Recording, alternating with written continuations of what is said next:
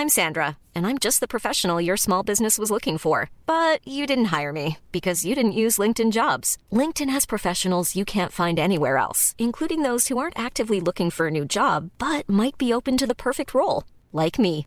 In a given month, over 70% of LinkedIn users don't visit other leading job sites. So if you're not looking on LinkedIn, you'll miss out on great candidates like Sandra. Start hiring professionals like a professional. Post your free job on linkedin.com/people today. Hi, I'm Stephen Kane from Glasgow, and you're listening to Dane Baptiste Questions Everything. My question is, as I know Dane loves his comics and superheroes, does he think the current pandemic is a step towards humans mutating? And as a follow-up, if you could all choose a mutation, what would it be? Mine's would be more melanin in my skin, as I'm a pasty ginger who gets sunburnt from the fridge light. And remember everyone, question everything. Hello everybody and welcome to Dane Baptiste Questions Everything, a podcast for myself, comedian, writer and occasional actor Dane Baptiste, my producer friend Howard Cohen, aka The Hizzer. Hello! And a mix of very special guests pose the questions that need to be asked, and we are talking everything from Stephen from Glasgow's question, is the pandemic going to make humans mutate, and what mutation would you like? Stephen, I'm not sure what to say there. Dane? He's right. It'll be but the thing is, mutation takes place on a very small genetic level. So you will mutate, and the mutation will just be you developing gradual immunity to this, the COVID-19 strain of the coronavirus. Yeah. Nothing like the X-Men, sadly. Nah, nothing cool and crazy like that. That being said, though, maybe in Glasgow, I don't know. Maybe in Glasgow. Well, yeah. I mean, in Glasgow, then again, you never know. Maybe the pancreatic cells amongst Glaswegians will change because obviously COVID is exacerbated by diabetes complications, and obesity is an issue in Glasgow. So maybe people evolve in that way, in the same way that Africans evolve sickle cell because the Plasmodium parasite can't consume it, and therefore malaria doesn't spread as well. So who knows? So we ask all the questions there. All the questions. Variety of answers there. All the questions with all the answers. And if you have any questions for the podcast, please free to get in contact with us as well. And if you do enjoy the show, please leave a review on Apple Podcasts. Follow us on Spotify and you'll never miss an episode. Or you can also find us on Acast, the world's largest podcast network. So we welcome all the questions and all the guests. That being said, on today's show, our very special guest is a writer, social media creative and cultural entrepreneur. She is one of the founders of the Black Theatre Club. She has written for publications such as The Guardian, Vice, Vogue and The Independent, and she has recently written and presented a series for Channel 4 entitled How to Not Be Racist, and she's doing it with the patience that you people do not deserve. It is the enchanting Shante Joseph. What's happening, Shante? Hey, nothing much, I'm just sat inside working on maybe the 5th sunny day of the year that we're going to get in this country. So that's sad, but I'm also talking to you, so that's good. It's so good. Thank you so much for coming. As you know, I am a long-time fan. I have very many times been scrolling and then rolling on the floor, ruffling at your comments and your commentary. It's such a narrative. It's definitely someone I definitely try to emulate. It's such a pleasure to have you on as well. And obviously we had Kelechi on a few weeks ago and stuff as well. So that's it, man. It's getting all the new guard of the realist sisters out here. So thank you. I appreciate you even forsaking some vitamin D to come on the podcast as well. It means so much to me. It means so much because obviously there's no carnival this year. So there's an online carnival. It's not the same, but I guess they were close enough. It's close. It'll do for now. Because I might be like, I wouldn't watch this. But then when I watch Beanie versus Bounty Killer do their sound clash, I was jumping up and down in the room. I was boom, bang, banging, licking down walls, popping open magnums. We still made it. It was still a vibe. So we just have to adapt. And you know what? Maybe there's like a silver lining where if we learn how to organize carnival online, then say someone's infirm or necessarily disabled and they can't necessarily go to carnival, then in the future we have a little link and then people can go with a GoPro, or people can just have their access to the floats and stuff, so you can follow a float around carnival. So that'd be so sick, like a VR headset when you can experience. There you go. Yeah, so POV. Yeah, so exactly. So 3D carnival experience is copyright. I'm going to take that pint and add to it 3D wines, digital wine. Imagine a digital wine. You could get a digital wine. There you go. No one's too sweaty. There's nothing. Nothing is too invasive. Like, I think if we could have a room where you could get a digital wine. This is protect the boundaries. And also with a digital wine, you have to get consent first from the host of the wine before you enter for the wine. Exactly. That's what I'm saying. What are we doing inside, Shanti? We're out there making all this money, getting this bread. Well, look, there's still time. There's still time to do all. I mean, it makes you realise how experiences are worth so much more than material possessions, right? Like all those experiences that people are missing out on this summer, eh? Absolutely. I mean, I don't want to make any presumptions. I mean, I wasn't someone that grew up with the abundance of material possessions anyway. So things like doing stuff outdoors and learning to run and do your own little acrobatics and keep yourself occupied. I've always part of my childhood and stuff as well. But yeah, I definitely agree, Howard. I think we definitely have, this time has definitely made people appreciate just the value of just contact with other living sentient beings. Quality time, eh? Just put your phone down and look at the sky. Do you know what I mean? Like, that's it. Take in some nature. Not sure about putting the phone down. You know, I don't even really like people that much, if I'm honest. Like, I enjoyed the isolation of lockdown. I very much enjoyed not having to cancel plans at last minute or not agreeing under duress. Do you know what I mean? Yeah, exactly. No one's bothering me. I'm like, sorry, can't come today. Do you remember House Party where at first people were like, yeah, let's all have reunions and meet people from before, remember? Yeah. Remember the good old days? Hey, my ex-girlfriend from 4 years ago. Wait, no. Oh, no, I hate you. That's why we don't talk. I hate you. Yeah, that's why we don't talk. And you'd be like... We're like, we're going to do a quiz. We're going to do a quiz every week. And it's like, do it once, never again. I hated it. I hate my family. I hate you all. I don't ever want to play games with you. This is why I live away from you. Yeah, it was all fun and games at first with that people like House Party. You can have so many people in there, but then people can just walk in. And I was like, yeah. And now I realize why in real life, house parties used to end in fights because anyone can walk in. And now on the line, if I'm having a nice conversation like we're having now, then an ex walks in and is like, hello, stranger. I'm like, what are you doing? Ruining my vibe. How could you allow this to happen, broadband? I feel like people should have been able to take advantage of digital media in the first place. Like if you were somebody that wanted to keep in contact with other people, like you could always use WhatsApp or use like Skype for that in the first place. So I think at first people were like, now I can contact the people I've never been able to contact. And then you realize there's probably a reason for that. Like most people aren't supposed to have these wide-reaching social networks anyway. So I think it made you realise when you did want to spend time with someone how much that mattered. Absolutely. Yeah, I guess. Shanti, you have to understand, Howard is a new and very loving father, so he has now a newfound appreciation for family and togetherness. And their arms and what they can use their arms for with my child. So that's kind of very useful. That is cute. Yeah, it's probably time for a question, isn't it, Dane? As the format dictates. Absolutely. So as I say, Shantae, thank you so much for being on the podcast. We appreciate and value you. And as our esteemed guest, we invite you to ask the first question, any question you'd like, which we will all discuss for 15 minutes, and then Howard himself will ask a question, and then I will do the same. Lather, rinse, repeat. We all go home. Everybody have a nice time. Hopefully you get some sun. Enjoy the world without so many of the people in it. Sound like a plan? Mm-hmm. Yeah. Okay, so my question is, it can be about anything, right? Mm-hmm. Anything you like. Why do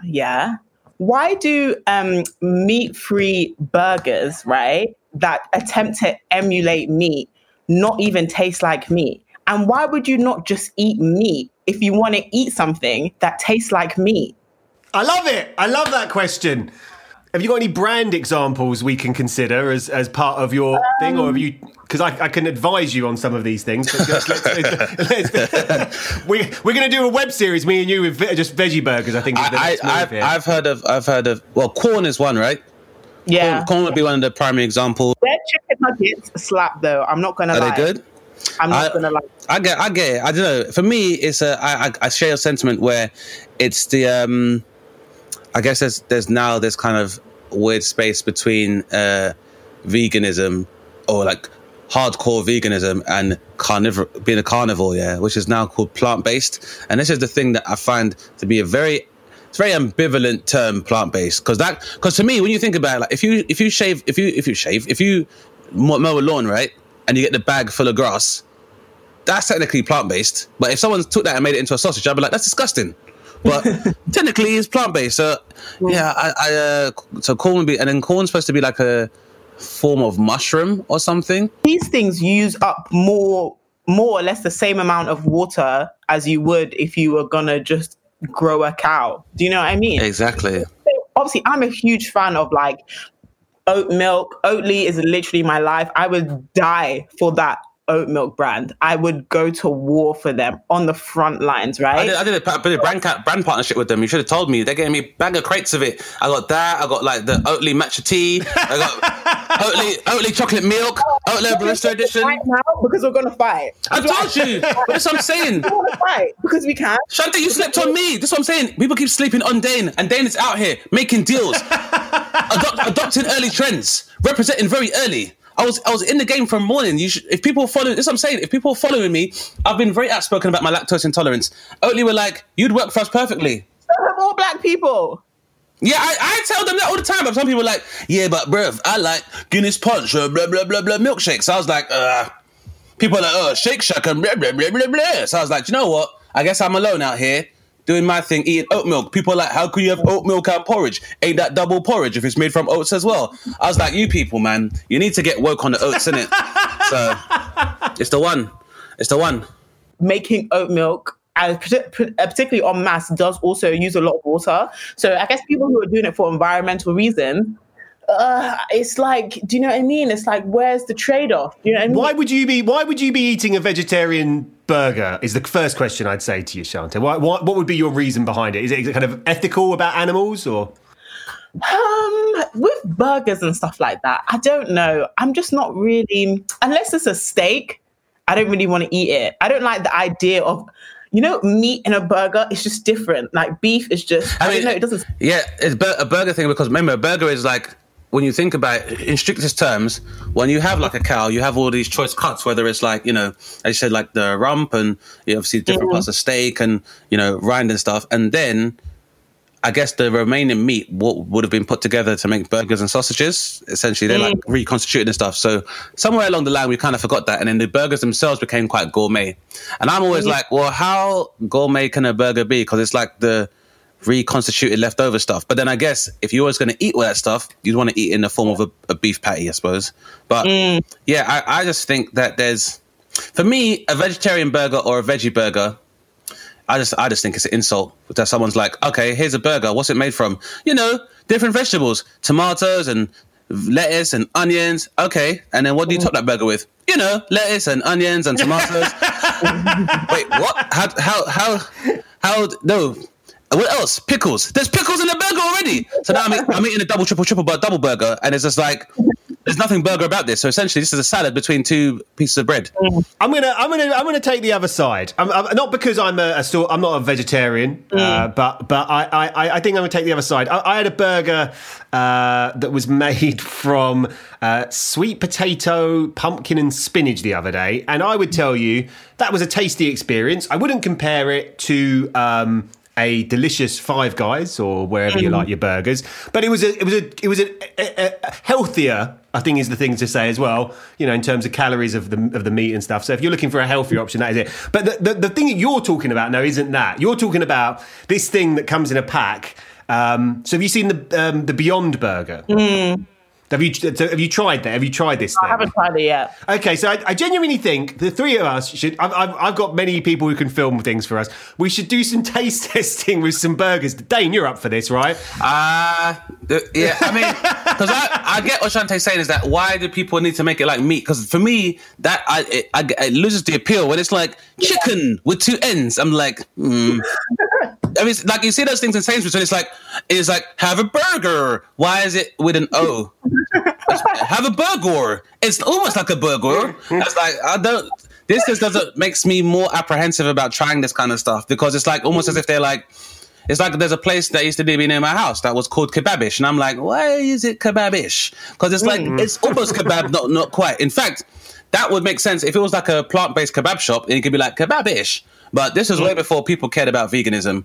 It was just called kebabish, and it really sounded like... I would go as far to say, no, mate, that the Beyond Burger, if I made you both a Beyond Burger as a follow-up to this podcast, and I do it with a nice brioche bun, and you put you like cheese on your burger, not lactose, maybe not, but I would guarantee you that would be a tasty experience. And there's one in America that isn't here yet called the Impossible Burger, which I've been told is a Five Guys worthy burger.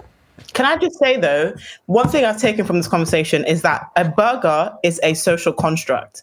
Anything that is between two buns is called a burger. So if I have Frosties and I put it between two buns, is that a burger?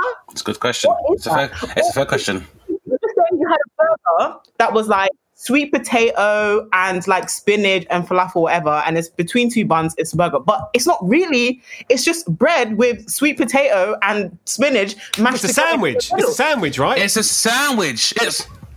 It's a sandwich. It's a panini at best. I mean, this is what I mean. Like, I just feel like there was just a point in time where hipsters have, in the same way that they gentrified cider, have now gentrified burgers.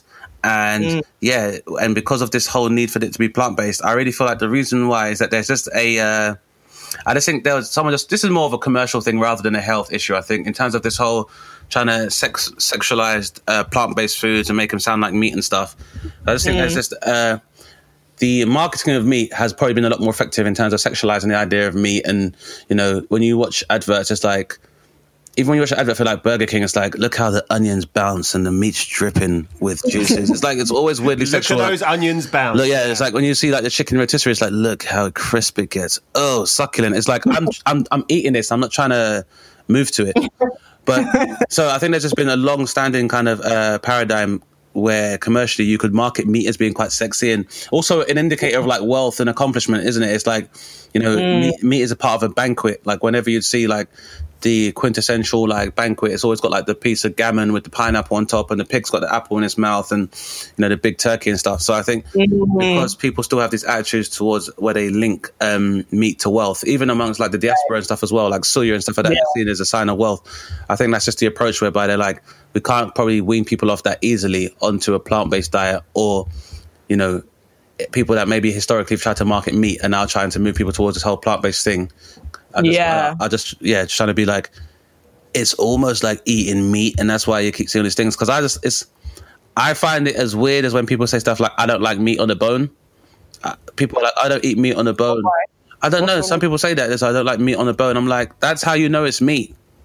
Yeah. That's normally for me. I'd rather meat on the bone because then I know what I'm eating. Whereas if you just give me meat in a form of a stir fry, I don't necessarily have any idea what I am eating. So, but why are we doing this is the question. That's always the thing you have to bring it back to, right? What is this movement for? And if it's for, I would personally say the reason I've bought some of these products is guilt.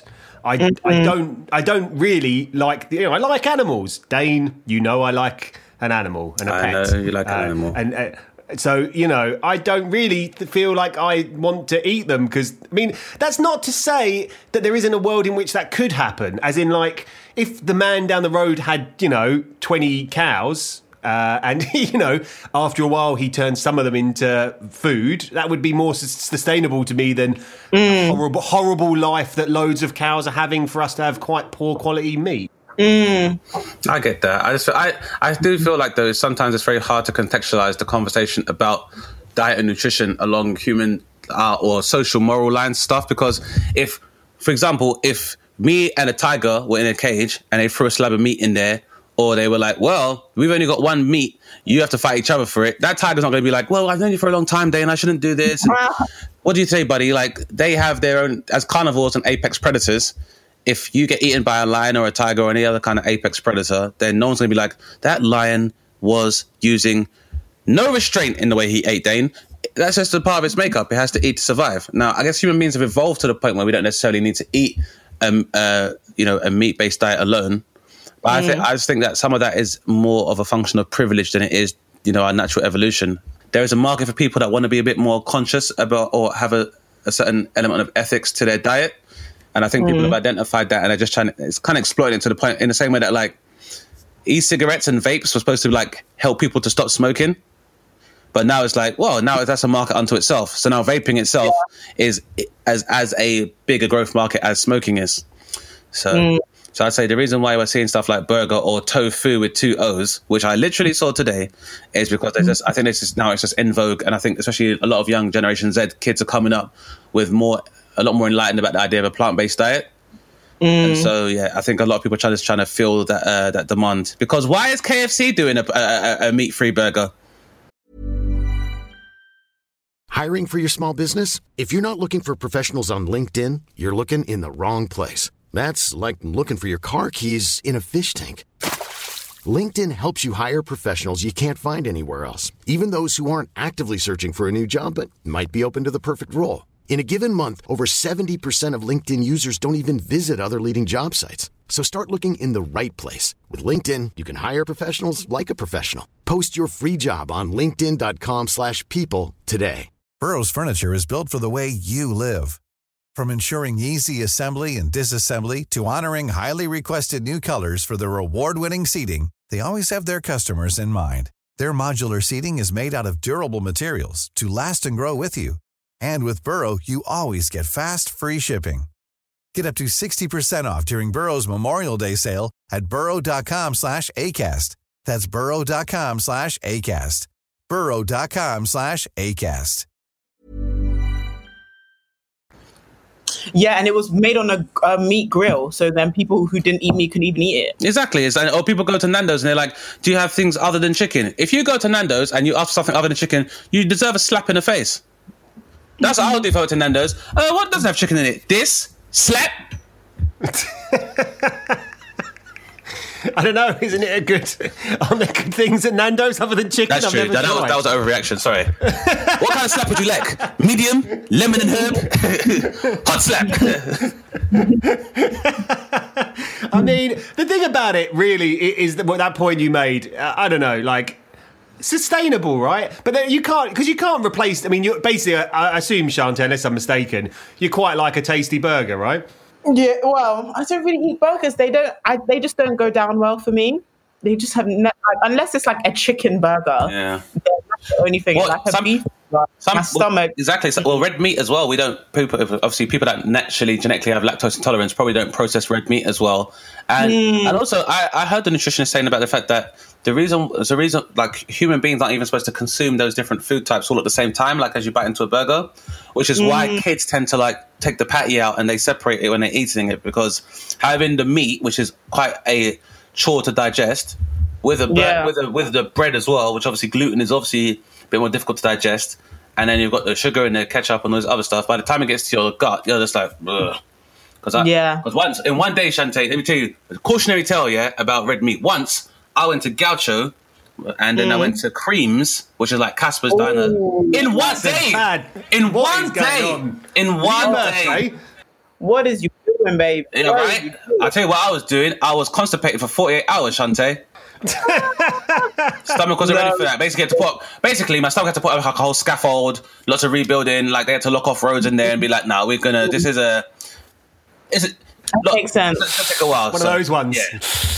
Mate, I don't know. You got to have to do some hard work here. This is it's horrible. It was a bad idea. So I just think, I guess myself after that kind of experience, I'd be like, I need to have these things, but much more healthy. And I guess there are commercial vendors that see that kind of new demand for people to be a bit more conscious about their diet. It's a very good question. It's a great question. I'm going to definitely change topic away from vegetarian issues with my question. And, our show, just listeners probably have become aware that we're kind of recording this remotely. And, it means that when we record it often, it'll be coming out around the week of the recent news of different things. So we can be a bit more topical. So listen, we need to talk about Wiley. I don't think this show can represent what it represents and what Dane represents and not talk about it. So I'm going to kind of open the floor. I don't know if Shantae... I don't know if it's worth as well... I don't know, either Shantae or Dane... I'm happy to...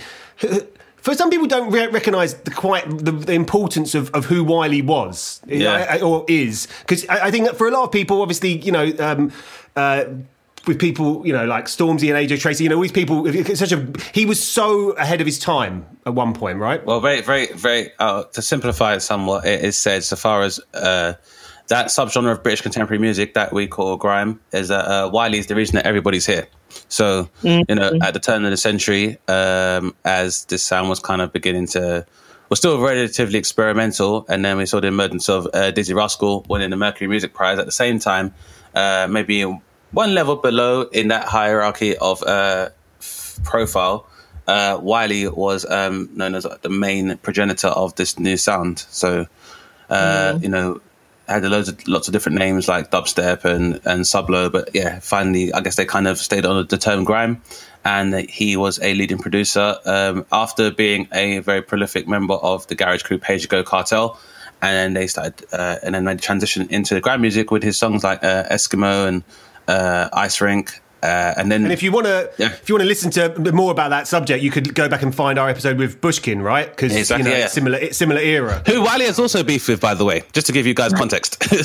So he also beefed with them. But no, I mean, he is known as definitely being the one of the primary progenitors of the grime sound that people here kind of enjoy today, And this week he decided he didn't like my lot, basically, which was definitely up there, right, in terms of like Twitter explosions. I mean, were you watching it happen live, Shantae? Were you online when it was going on? It's one of those things where, like, if you haven't been blocked by Wiley, then you've probably muted him.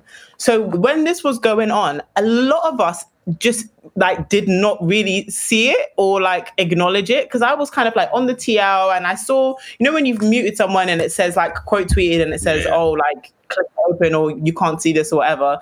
So I was just like kind of going about my business, and then obviously people who weren't blocked by him took screenshots, then posted the screenshots of his tweets, and then I was like, oh my god, went on his profile, saw he was like basically having another episode, and it was just like constant, and it was going on for like 2 days at this point. When he was being told in a very civil way, here we are giving you this breath to really articulate what you're trying to say. Yeah. And even though you seem to be making some generalizations here, which you might want to correct before you continue this narrative. And he was like, everybody can shut up. No one can tell me nothing.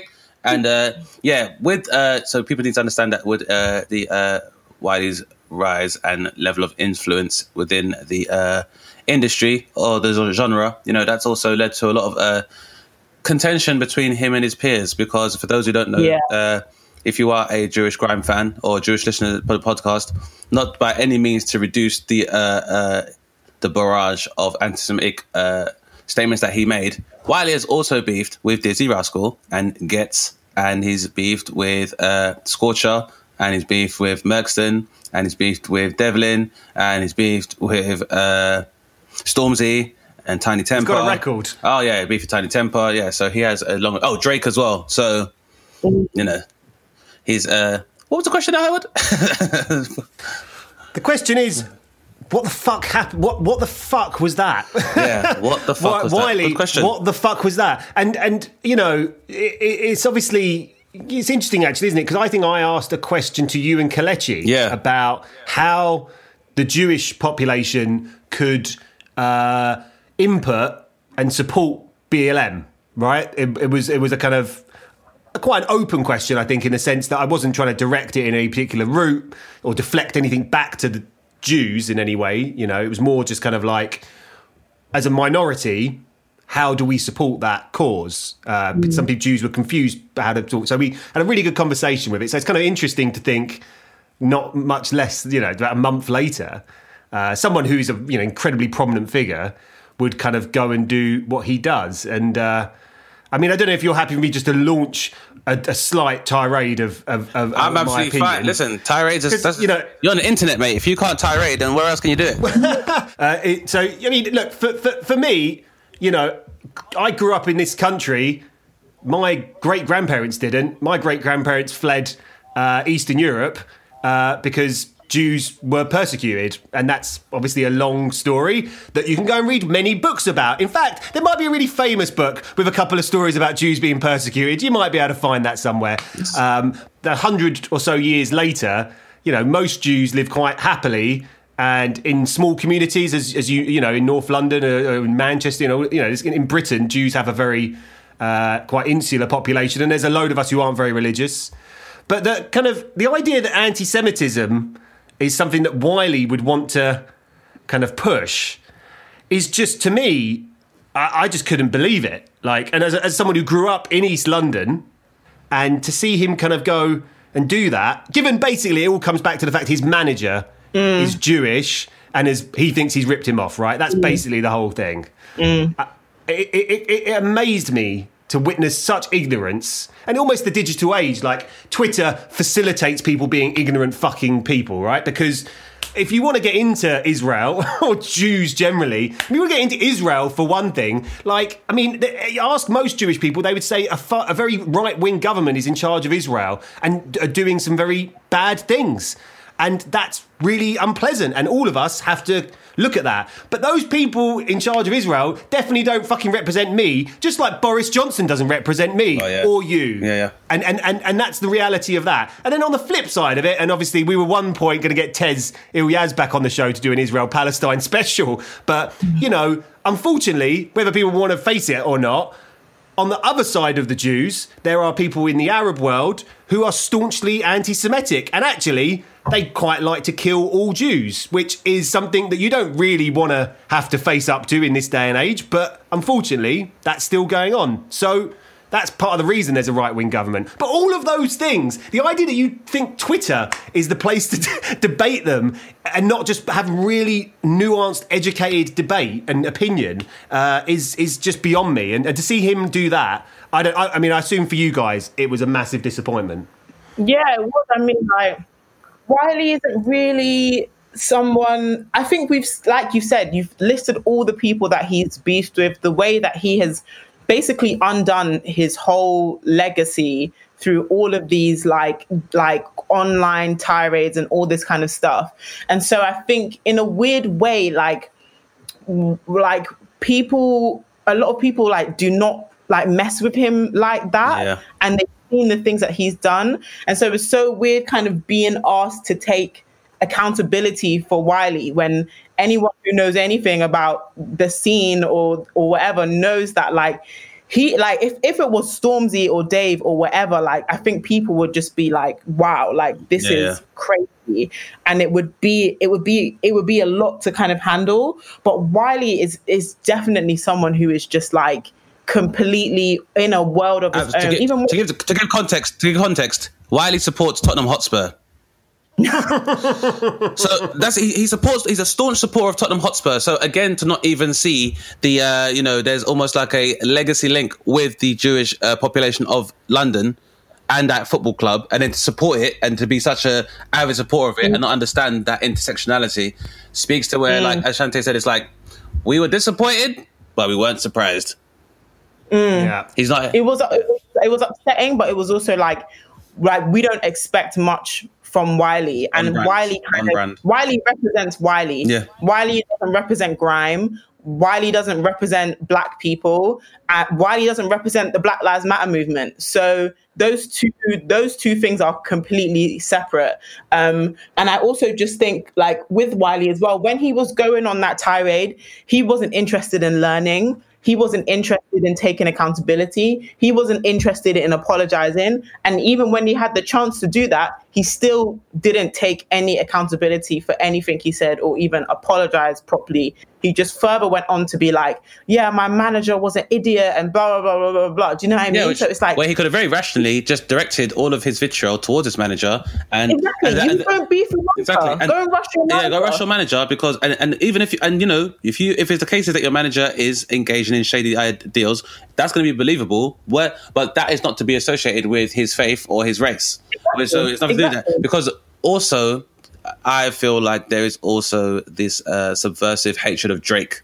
That is one of the reasons, was a catalyst for this narrative as well. Obviously, Drake being of dual heritage and being of African American and Jewish ancestry. And I guess from Wiley's perspective, whether he will acknowledge this or not, Drake in a very short space of time has become a very influential person within the British comedy scene and music scene, and is very much has generated very positive links with a lot of artists from Wiley's era, as well as new and emerging artists. And I really think there is an element of jealousy to that. I definitely do. I feel like, given the fact that Drake has not only worked with some of the newer drill artists more recently, but also was instrumental in financing the third series of Top Boy. He's done songs with Stormzy.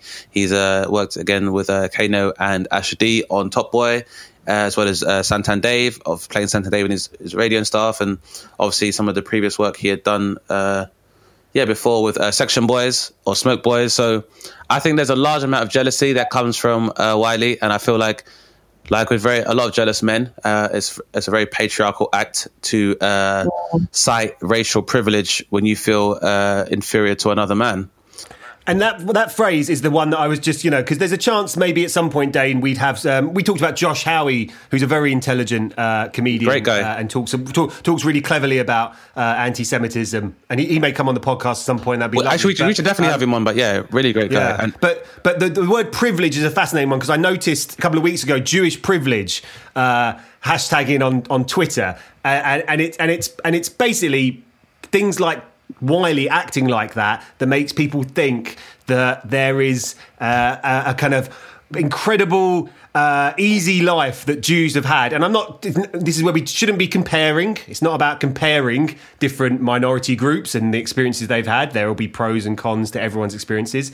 But the idea that people think that, and if I'm honest, just to make it really clear from my side, like, Wiley, fuck you, man. Like, that is the lamest approach to, like, trying to talk about greed. Like, and fight. You know what? If you want to talk about greed, there's going to be people in the Jewish community who are greedy. Just like there's going to be that in every fucking community. That's not a hard thing to get your head around. Yeah, Birdman of Cash Money Records. But you know what I mean, though? That you will find that, Jesus Christ, Dane, we work in comedy and television. You will find some greedy fuckers of all races and gender in that business. And for him to use that problem that he's got there and target the Jewish community, when, listen, like I say, we talked about it a couple of weeks ago, bring it together. Minorities support each other, like, bring it together. It can only help further the conversation if we do that.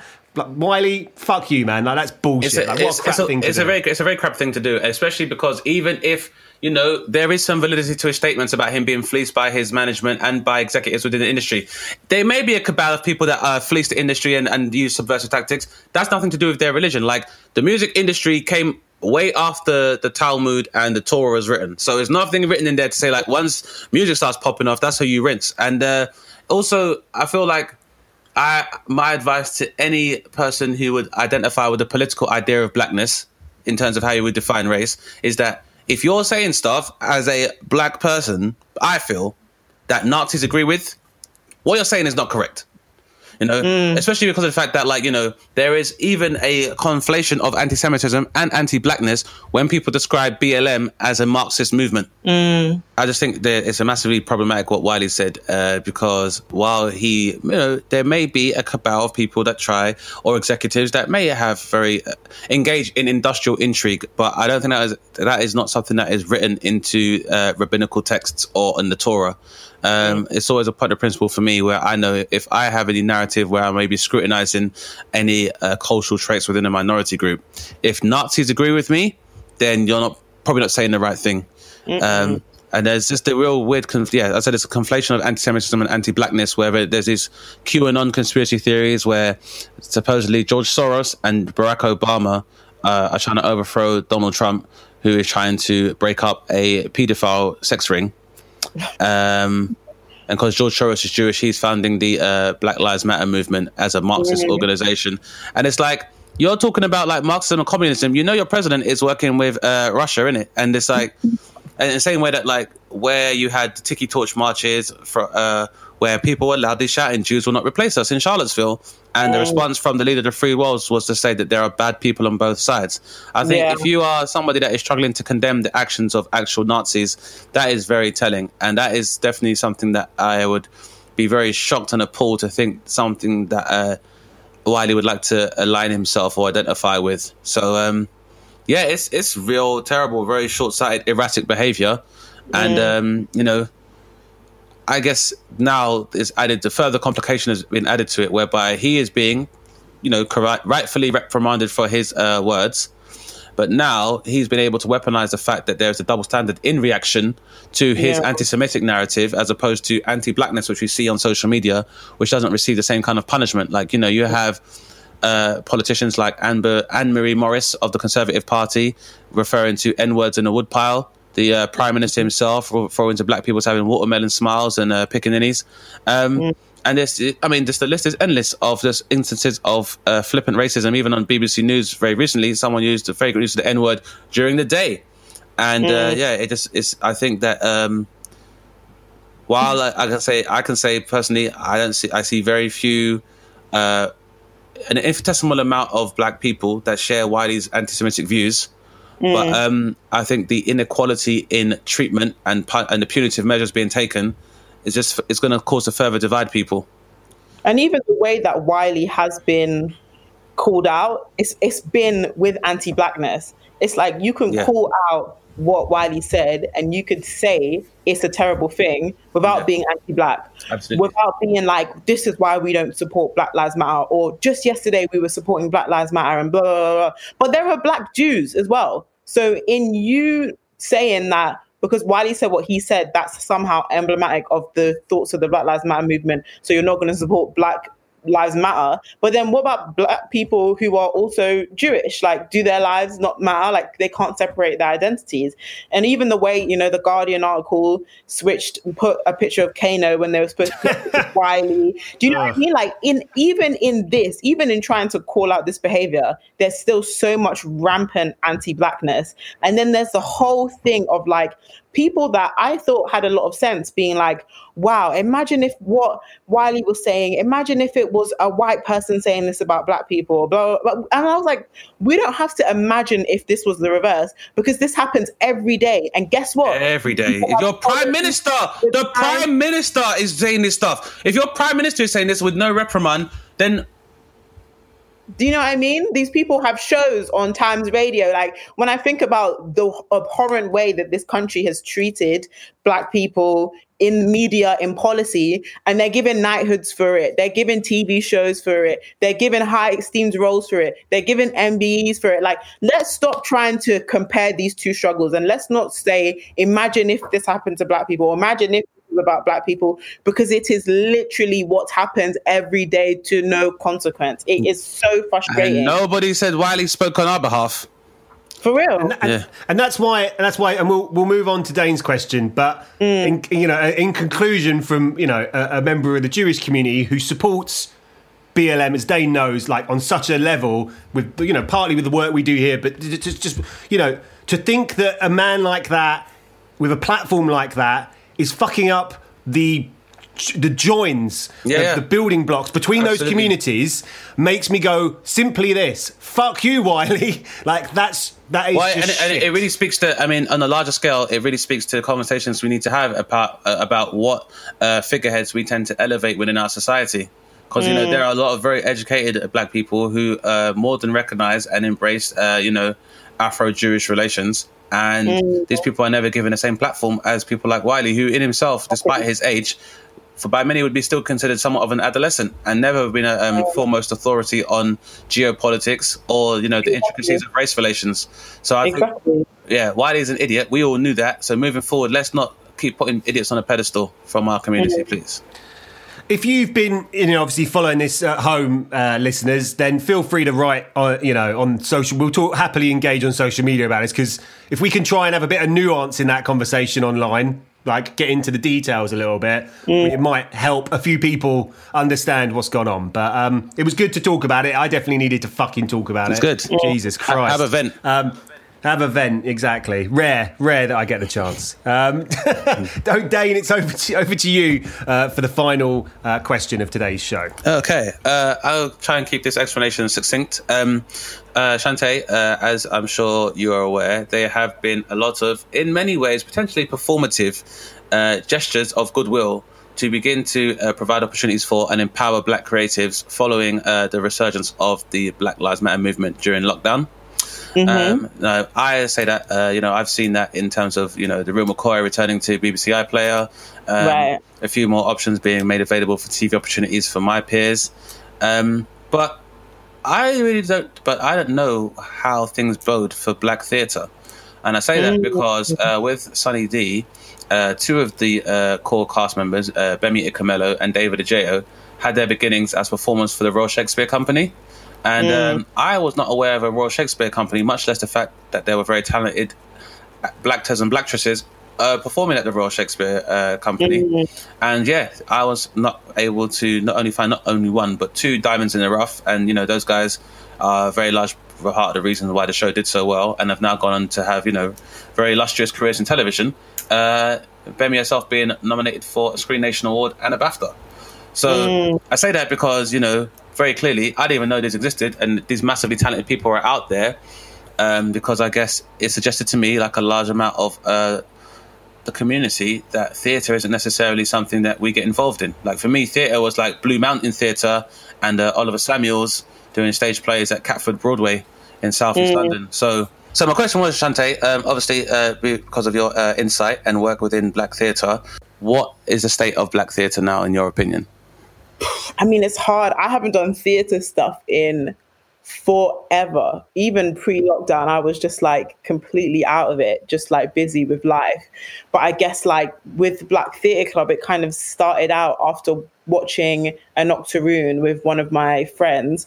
And it is this crazy play about a girl who is like 1/8 Black, and her kind of like it's crazy. It's very kind of intense. There's a lot going on, sound wise, stage wise. There's fire, there's water, there's everything. Guys in whiteface. It's crazy. So we were like, we need more Black people to basically come to the theatre, see these shows, have opinions, feelings, thoughts about these shows. And so we needed to find a way to basically coordinate that in a way that was accessible. So we kind of started out by working with different theatres, getting loads of free tickets, and then redistributing free tickets to Black people, basically. And like, that's kind of all we did. And like, I particularly wasn't an expert in theatre, but I enjoyed this experience and wanted to use my platform to give other people the opportunity to do it as well.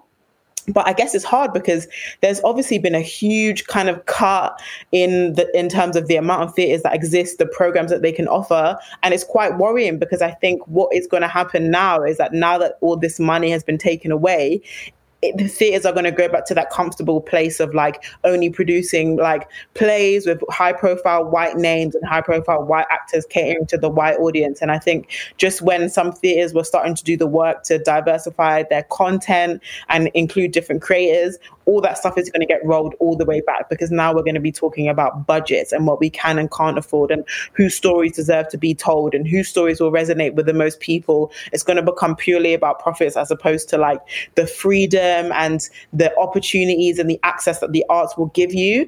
And so, it's going to be really hard. I've seen, a few like plays that have been done online or plays that have started to be streamed and you can donate and blah, blah, blah, blah. But like if there's not a serious kind of cash injection into the world of theatre, a lot of places are not gonna survive. Do you know what I mean? Yeah. And it's really sad. And theatre has been something that has been so inaccessible for so long. And just when we were starting to really like break through and scratch the surface, it's like, nope, they're going to go back to what they know is safe, which is providing for audiences that they know can afford to participate in theatre, essentially.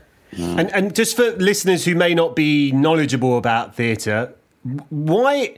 Because obviously there's a lot of people, people who don't have anything to do with the arts who may question why it's so important. And I'm not one of them, obviously. But what would you say? What is the importance of theatre in that sense? I think it's just like a really important way to consume art differently. Not everything has to be on a screen. It teaches you about expression, conversation. There's an intimacy to theatre that you don't really get in a cinema. And although there are some very archaic and colonial-esque theatre traditions around laughing or speaking and blah, blah, blah, that definitely need to be changed. It's a part of that collective experience that I think you don't get elsewhere. I find theatre so much more emotive, so much more powerful, so much more gripping. Like the fact that it's an experience, you go, you see it once, you can't go and watch it online a million times. You want to be there, you want to be involved, you're immersed in what's going on. And I think it's such a beautiful way to experience art, and it can be so informative. Historically it has been informative, historically it has been influential. So I think like theatre has always been important and will continue to be important as long as we invest in it and as long as we see it as something that is important. And it's been a way for communities to organize and create the things that they want to see. Not everybody is going to have access to camera equipment, not everyone is going to be able to make a film, but there's something about forcing yourself to be imaginative when watching a play, which makes creating so much more accessible. Do you find there's anywhere where in this country, I suppose, there were some more progressive initiatives about to take place to be more inclusive for black playwrights and creators and the like? Are there any parts of the world or any scenes where you have seen there's been an embracing of like black creatives and black playwrights, or even if it's amongst themselves, where it seems to be a lot more prosperous? So for people who are fans, because I'd say myself, my knowledge is quite limited. Like I was aware of Blue Mountain Theatre as a production company that would do stuff like plays that would travel from Jamaica and come to the UK, and then I know Tyler Perry. A lot of Tyler Perry's films began as plays originally, but yeah, I'm not massively clued up about. I mean, even Dreamgirls, which is like a black cast for a stage play, but not necessarily a black play, so to speak. So yeah. Off the top of my head, I can't think of anything right now.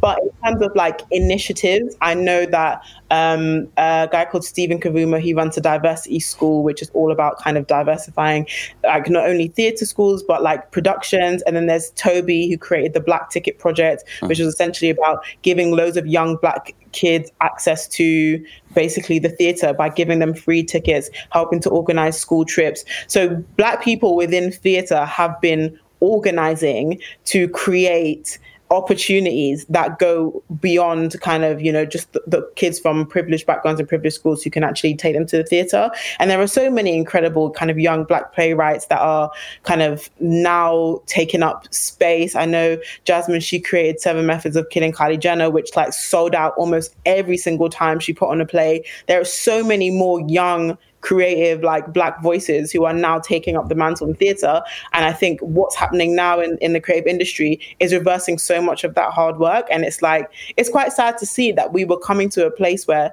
a lot more people were getting engaged with theatre. They were seeing a lot of their favourite actors, like from their favourite TV shows, now on the West End, or now, do you know what I mean? And even for me, like I went to take my sisters to, oh God, I can't remember the name of the play.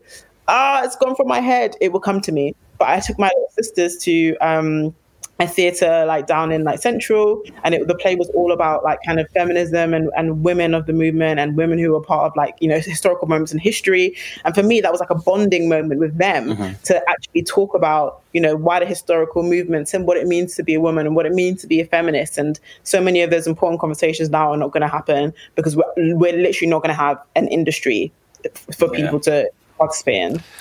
Dane, I tell you, this conversation reminds me of some of the episode we had with the poet JJ Bowler, who I don't know if you know.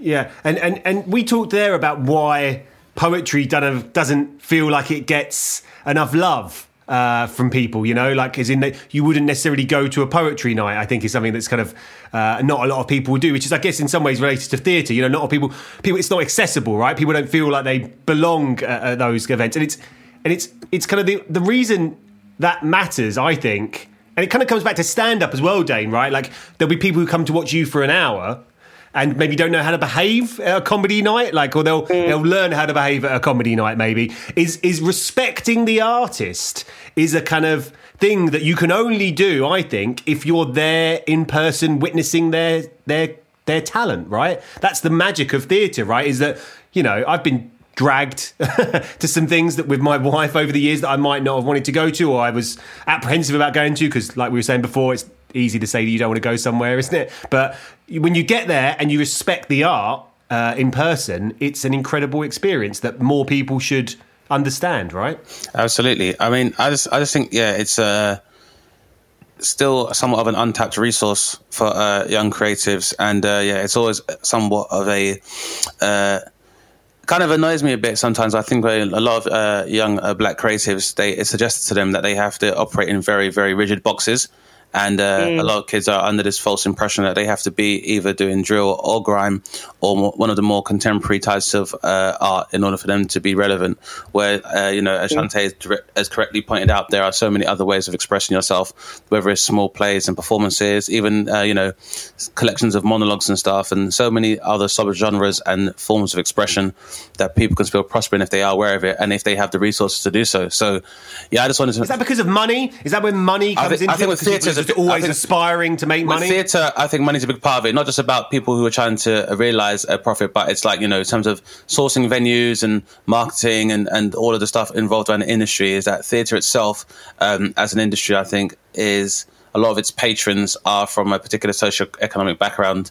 And I feel because of that, most people outside of it will only kind of be patrons of the theatre on a very superficial level. So most people is like, they'll watch Wicked and they'll watch Five Guys Called Mo and, that kind of thing. But so far as seeing, new plays by newer, more radical writers and stuff, I don't think that scene has been very accessible to, black and brown people unless they're within that industry itself or they're studying at studying a course, then they'd be more inclined to be patrons. But I think, it should be on both sides. It's going to require, an industry to support these emerging creatives, but it also requires for patrons to be aware of and continue to support as well. And I said, not just to go and see plays that are like, Tyler Perry style plays, but, just have more and more awareness. So I really hope that anyone that's listening, checks out some, black playwrights and black creators and stuff. Because as I said, you get some amazing acts from there. Like even Don Warrington, who was also in Sunny D. Don Warrington was doing Glenn Ross towards the end of last year. What a play that is. Never seen and he was the lead in that. It was a great film of it as well. Yeah, he was the lead in that. So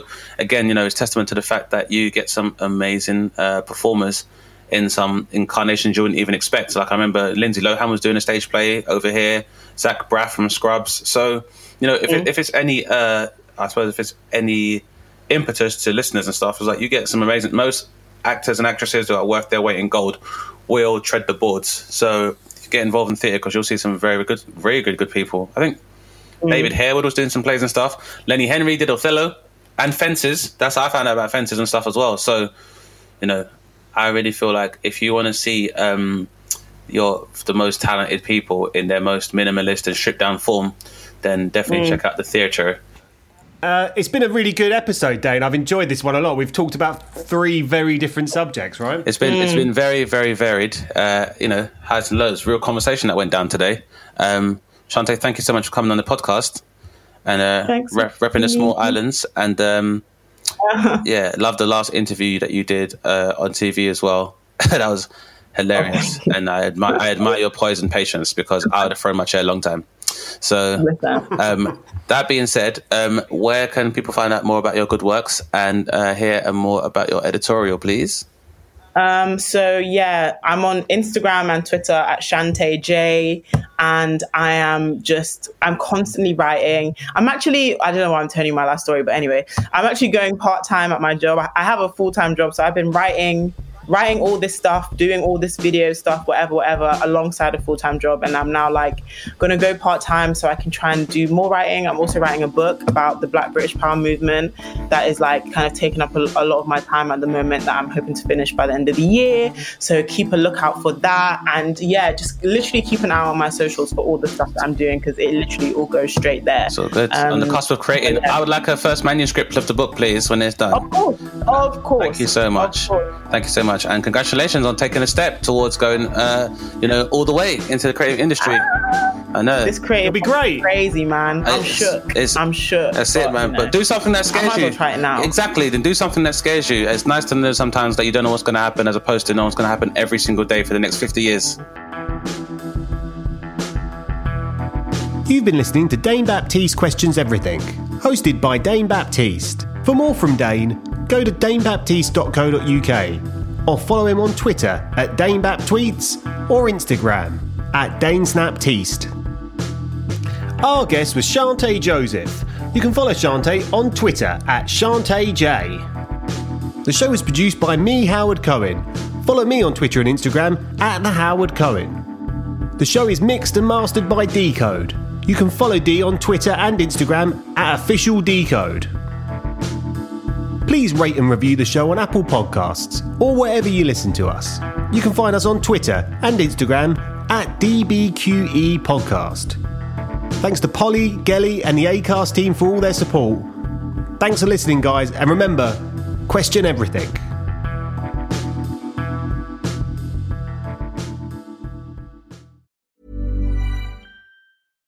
When you make decisions for your company, you look for the no-brainers. And if you have a lot of mailing to do, Stamps.com is the ultimate no-brainer. It streamlines your processes to make your business more efficient, which makes you less busy. Mail checks, invoices, legal documents, and everything you need to keep your business running with Stamps.com.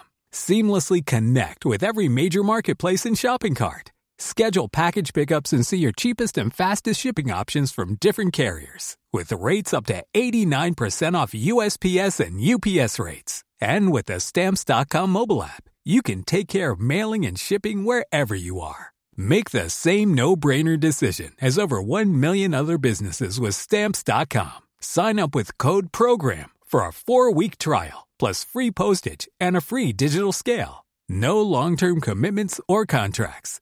That's Stamps.com. Code PROGRAM.